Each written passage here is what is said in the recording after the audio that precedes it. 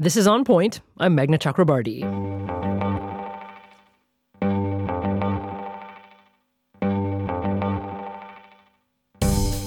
Democrats had a big day on Tuesday. In Kentucky, Democratic Governor Andy Beshear won re-election. Kentucky made a choice. A choice not to move to the right or to the left, but to move forward for every single family. And in Ohio, voters approved a ballot measure that adds protection for abortion rights to the state's constitution. On Point listener Patty Dallas in Yellow Springs, Ohio, celebrated. I'm pleased to live in a state where people truly care for each other, and we've shown that we don't want the government to interfere with our personal decisions. In Virginia, Democrats took control of the state's House of Delegates and now hold the majority in the legislature. They'll have to work with Republican Governor Glenn Youngkin. And school board races were on many ballots across the country, too, where voters rejected extreme candidates. For some leading Republicans in Congress, the message was loud and clear. North Carolina Senator Thom Tillis said, quote, "Yesterday to me was a complete failure." He said that on Wednesday. Utah Senator Mitt Romney, quote, "I don't think it's a big secret in many states abortion is not a winning issue for Republicans," end quote. But the internal tensions within the Republican Party were also loud and clear. In Ohio, where voters passed those abortion protections, State Senate President Matt Huffman said, quote, "This is not the end. This is just the beginning of a revolving door of ballot campaigns to repeal or replace Issue 1. Then there's Georgia Representative Marjorie Taylor Greene. Her extreme wing of the party proved its power in the recent ousting of former House Speaker Kevin McCarthy. She suggested GOP losses were due to the party not being radical enough. Quote, "Republicans are losing voters because the base is fed up with weak Republicans who never do anything to stop the communist Democrats," she said. Quote, "The Republican Party has only a short time to change their weak ways." Well, this week's election has particularly a state and local focus. It was not a presidential election year. So now that the dust has settled over the past few days, really, what clues do this week's election results hold for Democrats and Republicans when it comes to 2024 and beyond? Well, we're going to start back in Virginia with Delegate Don Scott. He's the Democratic leader in Virginia's House of Delegates, where he represents the 88th House District. He was previously the minority leader, but could become the state's first black Speaker of the House. He won re-election on Tuesday. Leader Scott, welcome to On Point. Thank you. Thank you for having me. I appreciate it. Now, first of all, tell me, I've been reading sort of conflicting things about whether Democrats expected to have this huge win in the Virginia state legislature or if it came as something of a surprise. What do you think? I can tell you what I thought. I expected it because I'd been talking to voters for the last year and a half since I took over as leader. And what I knew was that the majority of Georgia's voters, men and women, did not want the government interfering with their most personal, intimate decisions with their own bodies. And so I knew that that issue around reproductive health care and abortion was going to be a huge issue. And I expected the voters to reject this new version of MAGA Republican extremism. Again, I don't know. I think the governor tried to repackage it. I call it MAGA Light. And so I think voters rejected MAGA and then they rejected MAGA Light. They want politicians and folks in government to move to the middle in a bipartisan way to get things done and help them with solutions in their everyday lives. Now, how do you compare that sort of overall sentiment that voters carried with them into voting booths this week to what also seemed like a sense of frustration and anger at politicians that drove Governor Glenn Youngkin to his victory a couple of years ago? I mean, is it just that Virginia voters are frustrated overall, or is the pendulum really shifting here?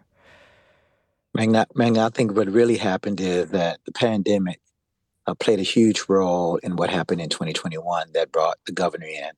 I think we underestimate the impact of the trauma of losing over 1 billion Americans, being shut down, the frustration with that, with schools being shut down. I think that was a response and a pendulum swing as a response to a lot of heavy-handed government intervention that probably had to happen to save lives. And I think that played a huge role. And now I think we've come back to some normalcy here. And I think Virginia is still a very purple state. I think people forget that the House of Delegates, where I served, was held by Republicans for 20 years straight up until 2020 when we flipped the House. And then it went back to Republicans, and now it's back to Democrats. It's been Republican for 22 of the last 24 years. And so I think folks need to understand that across the country, that within these 100 districts, it's very, very purple. And I'm not surprised that it was a close fight, but I expected to win. I planned to win. We all ran a great campaign, great field program against a formidable opponent who the likes of which we've never seen in Glenn Youngkin, who was able to raise millions and millions of dollars, sometimes from one donor at a time. We've never seen anything like that in the Commonwealth of Virginia.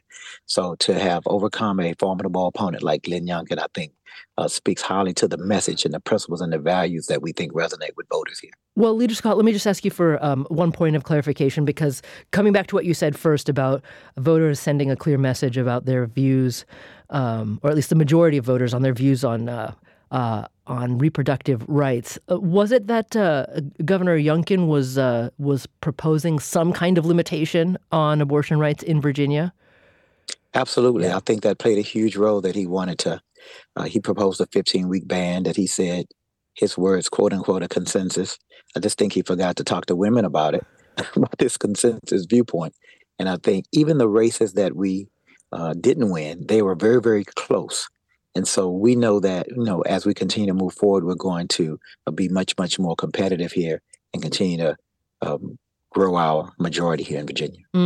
Okay, so a couple more questions here about how the Democrats' strong showing in Virginia on Tuesday, how you might take that forward in terms of, well, now you have to govern, with Governor Youngkin.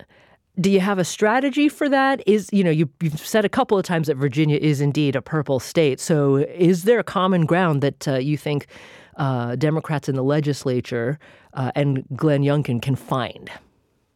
I think so. I think there are issues that the voters have told us that they care about, that they want us to work on, around economic development, around making sure that our teachers are paid at the national average, which Virginia, as wealthy as our state is, we don't pay our teachers they're below the national average. I think we can build our crumbling infrastructure in schools. I think the public wanted us to invest in public education. The governor proposed a $1 billion ongoing tax cut for corporations that didn't ask for it. And the voters clearly rejected that. We have a different vision, and I think the governor is going to come on board to help us really make an investment in our infrastructure with our schools. I think that this message to him was like, you can govern and do the right thing and still be true to your conservative values. And I think voters want us to come together on these issues, and I think we will be able to come together, making sure that we address our opioid addiction crisis, make sure that we deal with our gun violence epidemic that's going on not only here in Virginia, but across the country, make sure that we do what we can to take these weapons of war off the streets, reinforce and strengthen our red flag laws here. Every Republican in the House of Delegates voted to repeal our red flag laws, even in the face of the mass shootings that we're seeing every day.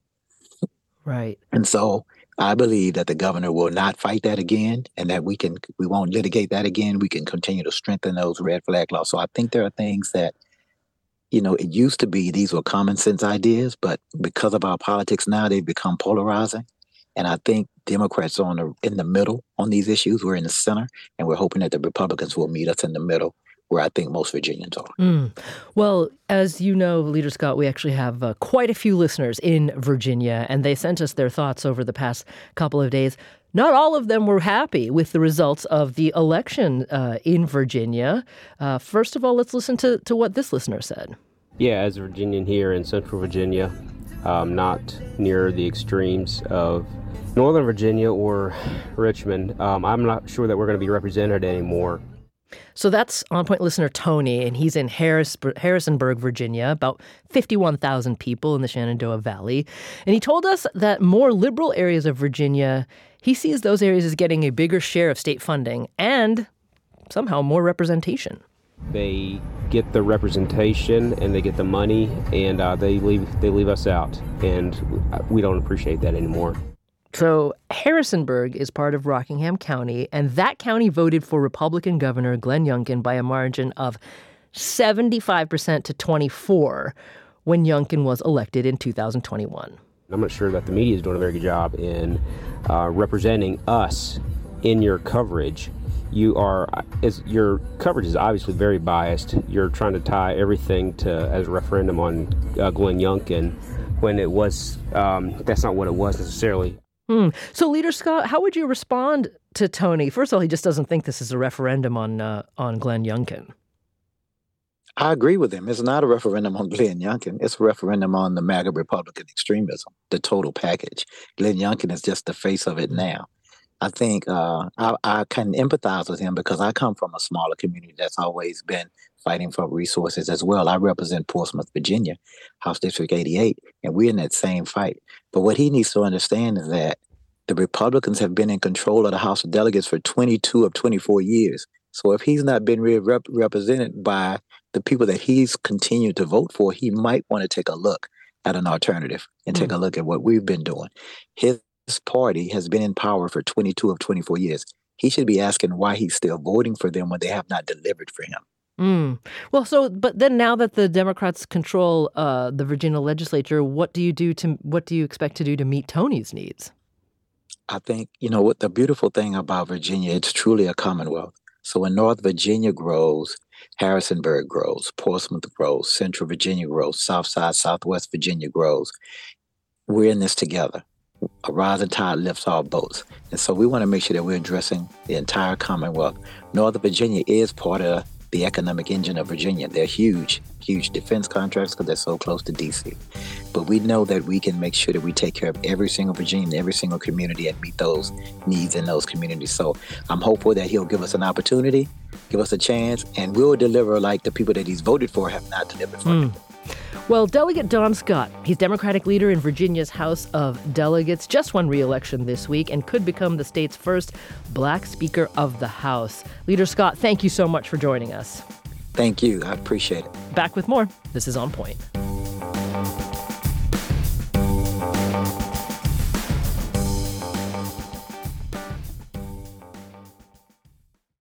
Support for the On Point podcast comes from Indeed. We're driven by the search for better, but when it comes to hiring, the best way to search for a candidate isn't to search at all. Don't search, match with Indeed. Ditch the busy work and use Indeed for scheduling, screening, and messaging so you can connect with candidates faster. And listeners will get a $75 sponsored job credit to get your jobs more visibility at Indeed.com/onpoint. That's Indeed.com/onpoint. Terms and conditions apply. Need to hire? You need Indeed.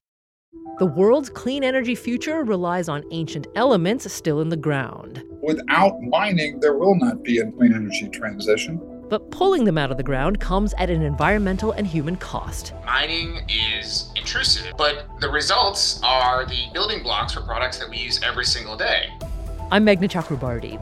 Join me for Elements of Energy, Mining for a Green Future. 5 consecutive episodes right here, so make sure you're following this podcast.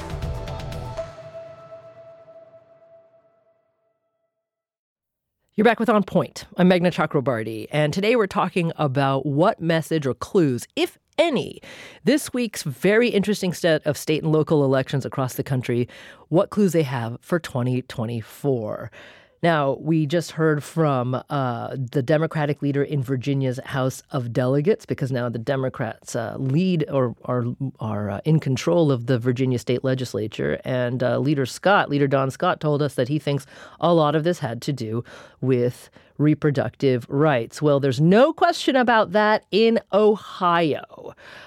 Because there, voters overwhelmingly chose to enshrine reproductive rights in the state's constitution. And it's very interesting the kinds of calls we got from listeners. Here's Ohio listener Roy Qualls in Yellow Springs.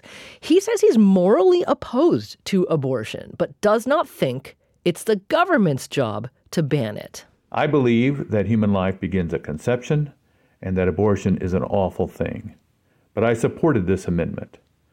I would urge any woman contemplating that choice to consult with the best medical, family, and spiritual resources at her disposal. She certainly does not need me or the government to tell her what she has to do. She is accountable to our Creator for her decision. That's listener Roy Qualls in Yellow Springs. Here's Solveig Spilnes in Athens, Ohio. She was part of a group of women that organized to get Ohio's ballot measure passed. We organized Pro-Issue 1 presence at our farmers market, in front of the county courthouse, at every event we could think of, parades, made calls, canvassed, distributed 500 yard signs, bought billboard space, and much more. We beat our extremist Republican leadership, despite their egregious lies, manipulations, and power moves to defeat us. We won. That's another Ohio listener reacting to the election or results from this week. Well, joining us now is Simon Rosenberg. He's a longtime Democratic strategist, author of a Substack called Hopium Chronicles, and he's with us from Washington. Simon, welcome to you. It's great to be here, Meghna. Okay, and also with us today is Jack Beatty. He's On Point's news analyst. Hello there, Jack. Hello, Meghna. Hello, Simon. So, Simon, my first question is actually for you because, of course, in the immediate aftermath of Tuesday of this week, Wednesday and Thursday, there was a lot of even somewhat surprise celebration from Democrats saying that, yes, the issue is loud and clear. They have to take abortion protection into the 2024 election. Do you think, though, that once the immediate excitement dies down, reality is going to set in again about the difference between state and local elections and national elections in a presidential year? Well, 2 points. I think, first of all, since Dobbs in the spring of 2022, we have been winning in special elections, in November elections, in mayoral elections, in ballot initiatives, in dozens and dozens of races in all sorts of states all across the country. It's been an incredible performance by the Democratic Party, and it's why the Republicans are so worried. We keep overperforming expectations in race after race throughout this entire year, for example. I mean, there were 33 House and Senate special elections across the country this year in the State House, and we overperformed our 2020 numbers by over 6 points. And in 2020, we won the election by 4.5 points, right? So to be that far ahead of 2020 in race after race across the country is a remarkable performance. So we feel really good about where things are. And heading to 2024, I would much rather be us than them. I mean, in the last 4 presidential elections, we've averaged 51% of the vote. Republicans have averaged 46% of the vote. So as we've grown the electorate and gotten bigger, Democrats have actually gotten stronger. And so I think as we head into 2024, we feel like we have momentum at our back. We're going to have a strong ticket. Joe Biden's been a good president.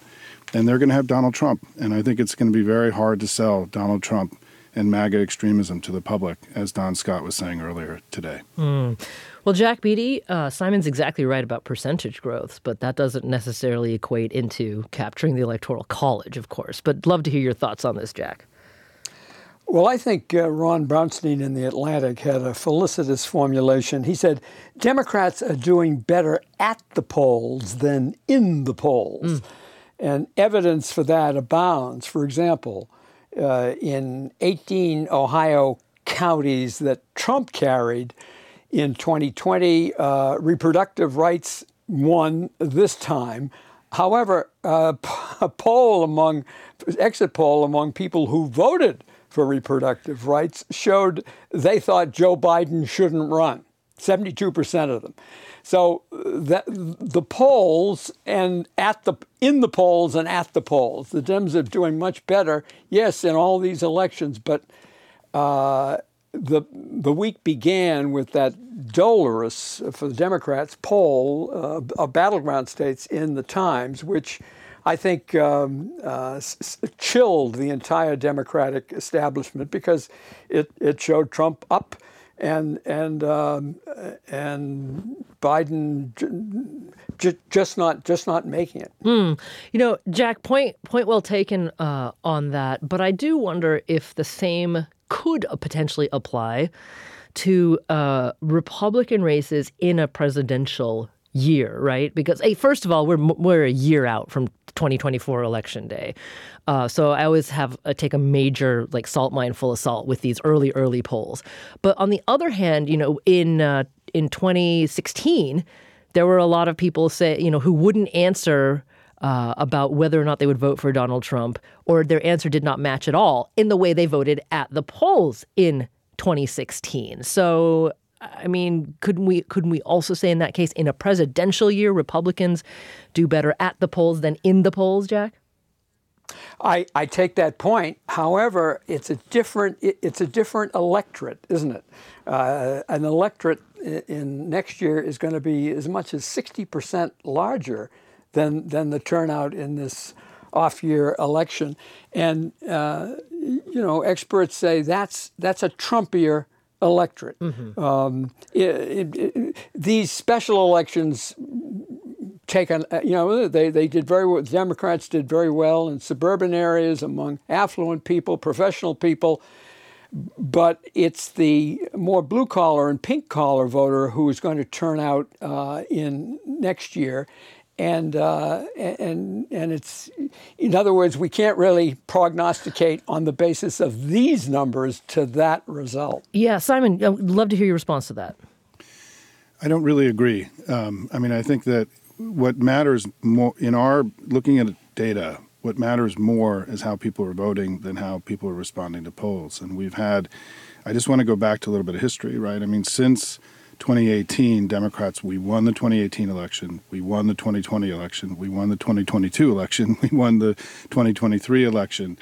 And there's just no reason to believe, unless something dramatic happens with the economy or with things overseas, that things are going to turn all of a sudden sour to the Democrats, particularly when the driving force of our politics since 2018 has been opposition and fear of MAGA. And in 2024, we're going to have super MAGA on the ballot. Trump will be even more extreme and more radical than he'd been in previous elections, because two big things have happened since 2020. First of all, abortion, which you've discussed. Mm-hmm. But the second thing is the Republicans tried to end American democracy in 2021. And there is this incredible sense in the American electorate that something has gone deeply wrong with Republicans, that there is fear of them coming to power, which is why you're seeing this continued high turnout, high performance. Democrats are raising more money than we've ever raised before.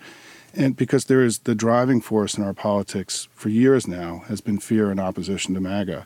That is going to be on steroids next year in 2024 with Trump on the ballot. So the way I see this is that Democrats have a significant structural advantage now. I mean, in that New York Times poll, there was a question about Trump versus a generic Democrat, and a generic Democrat beat Trump by 8 points. And that means that there's a structural deficiency for the Republicans, as we've been seeing in election after election over the last 18 months. So I think Democrats, look, it's going to be a tough election. We have a lot of work to do. But in every way possible, I'd much rather be us than them. And I'm very optimistic about our chances next year. But Simon, Joe Biden is not a generic Democrat. Right. So, I mean, how much faith can you put in that poll of Trump against a generic Democrat? Because I think we also know from polling that voters don't really know what Joe Biden's done, and when they're informed, his numbers go way up. Listen, that's what a campaign's for, right? We have a year to make our case. I think we have a very strong case for re-election. I think Joe Biden's been a good president. I think the country's better off. I think he's managed very challenging international events adroitly and aggressively. And I think that's what a campaign's for. And as somebody who's been doing this for over 30 years, I can see our path to victory. We can make the case he's been a good president. We're going to have a strong agenda for the second term. How do you sell Trump? I mean, really, truly. I mean, he's going to be the worst major party nominee in American history. He'll have been, he had 91 felony counts against him. He'll have been convicted of sexually assaulting a woman. I mean, the challenge of selling him, we have more ammunition to describe the Republicans as being out of the mainstream and dangerous to the Republic than any set of political operatives have ever had. And so I'm very confident that when you take our record of success, the strong agenda we're going to have for the second term, and the awfulness of Trump and MAGA, the fear and awfulness of Trump and MAGA, that we're going to be fine in 2024. But we've got to go work hard, make the case, do the work, and I think we'll be successful next year. So, Jack, I completely hear what Simon's saying in terms of, January 6, 2021 being one of the darkest days in American democracy, plus all of the lies that led up to it and followed. He's absolutely right about that. But again, I will let this point go in a second, but I'm just curious about how much presidential election years differ from off-election years or off non-presidential election years, because at the same time, while Simon is accurately listing all the strengths that can be lined up behind a Joe Biden presidency or re-election campaign, Jack, you know that in the past, couple of months, there's been a whole raft of books coming out from various Democratic political analysts saying, well, the Achilles heel for the Democrats are other social issues, right? Social justice issues about how Democrats talk about race, et cetera. Do you think that it's possible that with the pattern of why Democrats won this week, that perhaps nationally as a strategy, they may step back from the kinds of sort of race and gender issues that were trumpeted so loudly in previous elections? Yes, and certainly that isn't Joe Biden's idiom. He hasn't, that's a sort of the progressive strain in the party to which he tips his hat and says very little. So I don't expect much of that from him. On the other hand, he is a strange proponent of reproductive rights. There was a couple of years ago, there was a website called "When Will Biden Speak on Abortion?" And there was a big headline, barely. He used the word abortion in a State of the Union speech this year, but the past year he hadn't. And it's not an issue that comes easy to him. In an interview in 2006, he said, "I'm a practicing Catholic, and it's the biggest dilemma for me in terms of comporting my religious views with my political responsibilities." Another way to read that is with my political ambitions. And he moved in the direction of his political ambitions in 2019 when he abandoned his longtime support of the Hyde Amendment, which limited federal spending on people getting abortions. But the point is, he's never comfortable even addressing the issue. He will quickly shift it to privacy or something else. So, yes, they've got a good issue. They don't necessarily have the candidate who represents that issue. Well, maybe they don't need Joe Biden to talk about abortion exclusively because, after Dobbs, as we saw on Tuesday, everybody else in the Democratic Party is, to great effect. So with that in mind, let's turn to Kentucky, a very, very important and interesting state where Kentucky Governor Andy Beshear won re-election on Tuesday. And Austin Horn joins us. He's in Lexington. He's the politics reporter for the Lexington Herald-Leader. Austin, welcome to you. Thanks for having me, Meghna. So how would you describe essentially what the Beshear playbook was that propelled him to re-election? Yeah, I think the first thing to know about Andy Beshear is that he's part of a political dynasty that you really couldn't have cooked up a better one for a state in a lab. His father was governor for 2 terms before him, and he was first elected to statewide office in 1979, so a long time ago. He has both long history in the state and sort of recent contact in that sort of Beshear dynasty, and he's also built a kind of name ID like a lot of governors have in the COVID era. But this year, you guys were talking about abortion. Abortion really did play a big role in this state. The governor hit particularly on the state's trigger ban on abortion. We have essentially a near complete ban.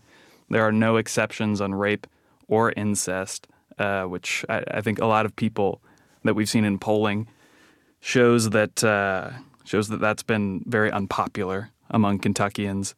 And I think the turning point of the race, I would say, is an ad that he aired featuring a young woman who was 12 years old when she was raped by her stepfather. So, Austin, hang on here for a second because we have that ad. And in fact, Andy Beshear thanked the woman in that ad, Hadley Duvall. And the Beshear campaign ran this ad a lot in Kentucky.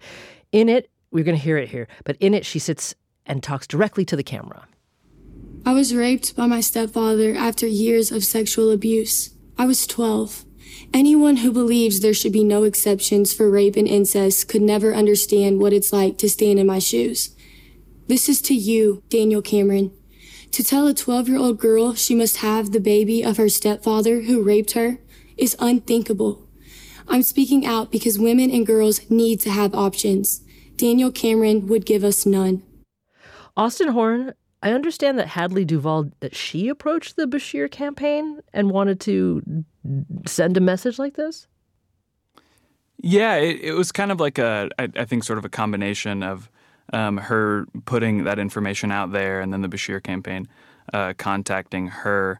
So it's a little bit of both, I would say. But it really goes to show how, I mean, you know, if abortion is a losing issue for the GOP in Kentucky, then where is it a winning issue, right?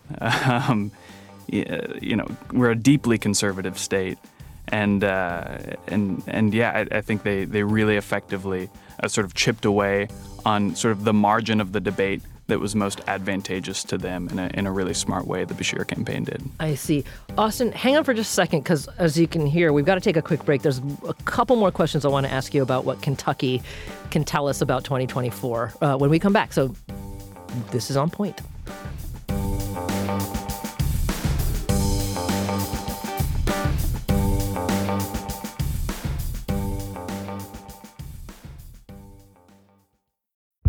Did you kill Marlene Johnson?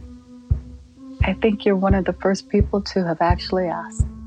From WBUR and ZSP Media, this is Beyond All Repair, a new podcast about an unsolved murder that will leave you questioning everything. Somebody should be in jail for murdering my sister. A woman who's never been believed. As long as they think I have done this, then they're not looking for who actually did this.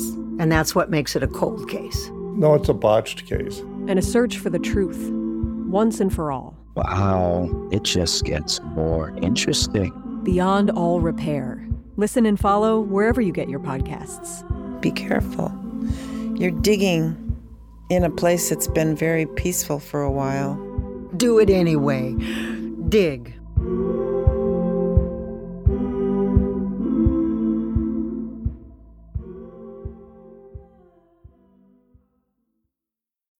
You're back with On Point. I'm Meghna Chakrabarti. And before we get back to today's show about this week's election results, Jack, since you're with us on the live hour here today, I just want to congratulate you that the Jackpod, that's a special on our podcast feed, it's reached its 10th episode. How time flies, Jack, doesn't it? When we're having such fun. Yes. Well, the Jackpod, as folks who listen to it know, is our special feature on our podcast feed where Jack really kind of unwinds his analysis about aspects of life and politics in America today that you may not know about. And Jack, give me the 10-second promo of what's in the Jackpod that people can listen to today. Excuse me. I'll give you a second. Suddenly. It's because you're getting all choked up about how well the Jackpod is doing. No, I beg your pardon. We're talking about the... oh, gosh, I've just got something. That's okay, Jack. I'm going to cover for you here. So Jack is in the Jackpod talks about, the title of it is Last Exit or Live Free and Die. And it's a cautionary tale about the minefield that early primaries and caucuses are in a presidential election year. So if you're not already subscribed to the On Point feed, go ahead and do that. And today you can listen to the 10th episode of hopefully an infinite number of the Jackpod. So that's in our podcast feed. Today we are talking about what lessons, what clues, if any, could this week's state and local set of elections have for 2024. And Jack is with us. Simon Rosenberg is with us as well. He's a longtime Democratic strategist. And Austin Horn joins us from Lexington, Kentucky. He's politics reporter at the Lexington Herald Leader. Austin, I had a couple more questions for you about the lessons to learn for Democrats and Republicans from Kentucky. First of all, you had mentioned that Governor Beshear ran a very disciplined campaign focusing on abortion because it had the largest sort of, what'd you say, the potential gain in voters given Kentucky's strict abortion laws.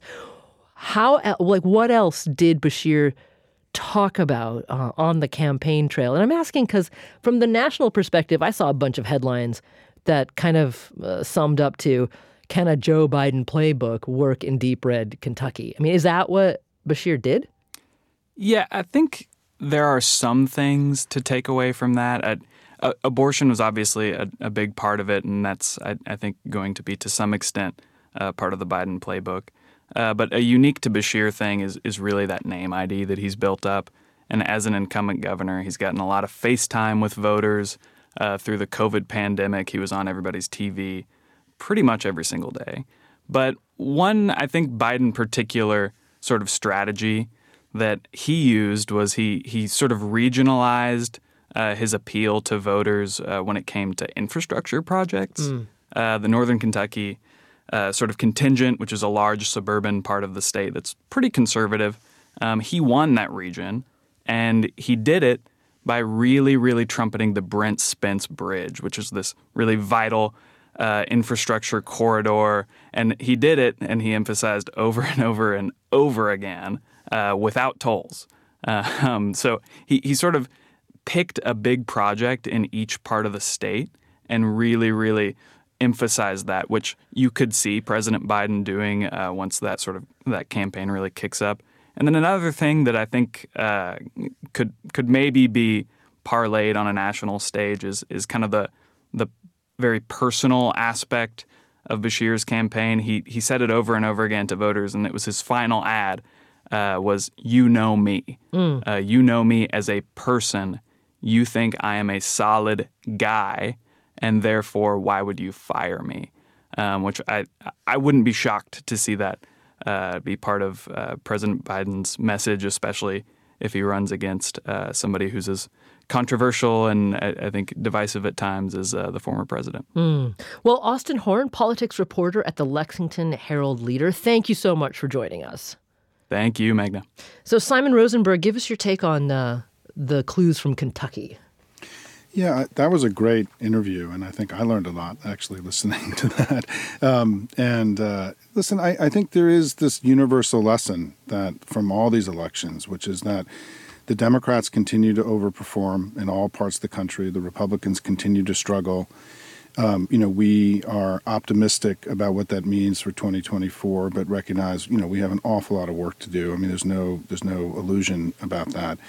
But we can't undercut the enormity of what's happened over the last 18 months. I mean, we've been, we got to, in 2022, we not only in what was supposed to be a red wave year, we got to 59% of the vote in Colorado, 57% in Pennsylvania, 55% in Michigan, 54% in New Hampshire. And this year, we flipped two very large Republican cities, Jacksonville and Colorado Springs. We got to 56% in the Wisconsin Supreme Court race, 57% in Ohio.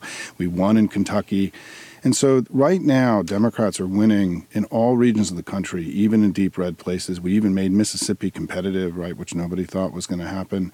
And so, we're pleased with our performance. And Republicans, as you pointed out in your introduction, are worried. I mean, they're worried. They keep losing. And Vivek the other night in the Republican debate talked about how they just keep losing election after election after election. And that's important because it's not just about how voters feel. I mean, elections and campaigns you have to raise money. I mean, there's tactics involved, right? You have to raise money and put ads on the air. You have to, do GOTV and field organizations. And right now, the Democratic Party is strong. We keep winning everywhere. We're raising tons of money. We have really good candidates. And the Republicans, I think, are really struggling, not just at a message level, but even at a tactical level. Some of their state parties have run out of money. They've had huge issues about whether the early vote is good or not so good, right? Their candidates are not raising a lot of money. And so right now, as we head into 2024, there's one strong party that keeps winning across the country and another party that's weak, divided, and keeps losing. So we're going to return to Virginia in just a second here. But Jack, if... hoping that all is well with you, actually, first and foremost, I just want to say that. But second of all, given the numbers and the data that Simon has just laid out there in terms of the strength of the Democratic Party, I'm still drawing my mind back to what you said earlier about, do those numbers and that data, do they match voter perception within the party and beyond of the Biden administration? Because, of course, next year is just going to be it is a presidential election year. There's no doubt about that. It will be seen as something of a referendum on the Biden administration. I mean, is there a gap there? I think there is. And, Simon, that panoply of success, that sounds great. What do all those instances have in common, though? They don't involve Joe Biden. He's not on the ballot. And the polls showing that people do not want him to run again, even many Democrats, I don't know what the latest percentage is, but it's ominous, don't want him to run. And not out of necessarily any antagonism to his policies, but it's his age and his waning powers. And I think that's not going to go away. And strangely enough, people think Trump, who is given to this, vague baffle gab where he just says anything that comes into his head, people think he's sharper by much over Biden. And so that's an issue that just isn't going to go away, and it's almost like a threshold issue. Can we trust the country with this man for the next 4 years, which would take him to nearly age 90? Okay, well, perhaps it's because of my own background as having been a local reporter for a long time. I actually believe that local races and issues and how voters vote on them are the purest measure of what matters to people. So I want to turn back around to school board elections that have happened. I'm with you, Meghna. Yeah, because the rubber meets the road when it comes to local governance. So let's go back to Virginia and specifically take a quick look at what happened in Loudoun County regarding the school board there. Coy Ferrell joins us. Coy is editor at the Loudoun Times-Mirror. It's a weekly paper in Loudoun County. Coy, welcome to On Point. Thank you. Hello. Okay, so first of all, I just want to play a little bit of archival tape. This is from October 2022, because Loudoun County school board meetings, like many across the country, have become scenes of very heated public comment. So here's one example. Parent Clint Thomas at the Loudoun County School Board meeting, again, October of last year. Parents, listen up. This school board is actively participating in destroying the basic building block of our society, the nuclear family. This board gives lip service in strategic goal 1.3 to prioritizing care for students and providing a safe and affirming learning environment. Yet it's only for some students, not the majority of students, including girls, who still have to grapple with the reality that this board allows a biological male in girls' restrooms and locker rooms. This has become a cult, and this board is actively involved in the 8 stages of cult-like behavior when it comes to pushing your equity agenda on our kids. Okay, so Coy, there was a lot of passionate outrage, I should say, at school board meetings in Loudoun County. What happened on Tuesday? Sure. So long story short, I think that that public speaker represents many people in Loudoun County, but he does not represent the majority. At least that's not what we saw on Tuesday. The majority of voters voted to keep the status quo. We had a board, or we have a board right now that has 6 Democratic endorsed candidates. We will have a board starting January 1 that has 6 Democratic endorsed candidates. It's a 9-member board. So while the incumbents, the 2 incumbents who ran this year lost, I think that the majority of voters are happy with the general direction that the school division is going, even if the individuals on that school board either did not run or were ousted, much because of these very high-profile 2021 student-on-student sexual assaults, and that really made Loudoun kind of a proxy battlefield for this larger culture war that was fought in school divisions across the country. Okay, Coy, this is so interesting. I just want to repeat what you said to be sure I heard it right. So, in terms of the individuals on the school board, 2 incumbents lost. But the makeup, the political makeup, if I can put it that way, of the school board remained the same in terms of it's all Democrats. Yes, so it's really fascinating. Again, Loudoun County, has been in the news and it has been under extreme scrutiny. And so on this nine-member board, only 2 incumbents ran, both Democratic endorsed. And so there was certainly discontent with the way that the individual school board members across the political spectrum handled the response to this 2021 sexual assaults. But I think when you take the individuals out, voters said we like the direction the school division is going. We feel that they're doing the best for our kids, and they rejected arguments that essentially cast the school division under Democratic leadership as an indoctrination factory that was so focused on accommodating transgender students and LGBTQ students and racial equity initiatives that academics were falling behind. I think voters, by and large, rejected that argument. And though we'll have all new school board members, the individuals, I think the direction of the school division will remain the same. Yeah, so this is why, again, I just think that local elections are so important because voters were actually voting on individual things that school board members were doing, voting on, advocating. We actually got some calls as well from Loudoun County voters who were glad that the whole school board changed over. Because they felt that those previous Democrats had failed on, some of those issues that you talked about, protecting students and whatnot. So in a sense, Coy, just in a couple of seconds here, does that mean that things like school board elections, we saw a lot of turnover in different places across the country of voters rejecting some of the more extreme candidates for different reasons there. Is it not a good measure of how those same voters might vote on a national level? I think voters, this is an affluent suburb of Washington, D.C., and I think voters here, not just in the school board race, but in other races in Northern Virginia and across Virginia, I think voters voted for moderation and the status quo. I don't think there were any high-profile races that where the winner had campaigned on radical changes to the existing structure. But I think that the majority of voters were at least happy with the way things are. They wanted to keep existing abortion law in place. They wanted to keep existing school policy in place, and certainly were not amenable to radically changing anything that is already in place here, at least in Virginia. Well, Coy Ferrell, editor at the Loudoun Times-Mirror, it's a weekly paper in Loudoun County. First of all, I want to tell everyone, support your local journalists. They are the last window into your local politics, and it's very important. But Coy, thank you so much for joining us. Absolutely. Thank you for having me. Okay, so we've got only about a minute left here. So I just want to hear quickly from both Jack and Simon. Jack, it sounds like, in a sense, as Coy said, one of the takeaway lessons from 2023 of this week is voters just they're tired of the crazy. Do you think? Yes, they are. Yes. Well, that's a good sign, probably for the Democrats. They're not crazy.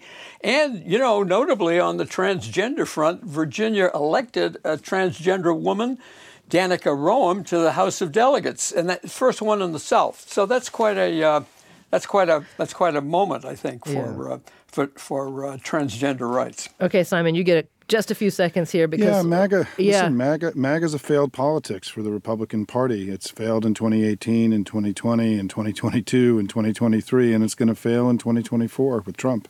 I caution anyone, though, to have too much pride lest there is a fall that happens after that, because who knows what happens during a presidential election year. But Simon Rosenberg, longtime Democratic strategist and author of a Substack called Hopium Chronicles. Thank you, Simon, for joining us. Thanks so much, Meghna. And Jack Beatty, On Point news analyst. Great to have you on this hour, Jack. And everyone go subscribe to our podcast so you can get the jackpot every Friday. But Jack, I hope you have a great weekend. Thank you, Meghna. I'm Meghna Chakrabarti. This is On Point.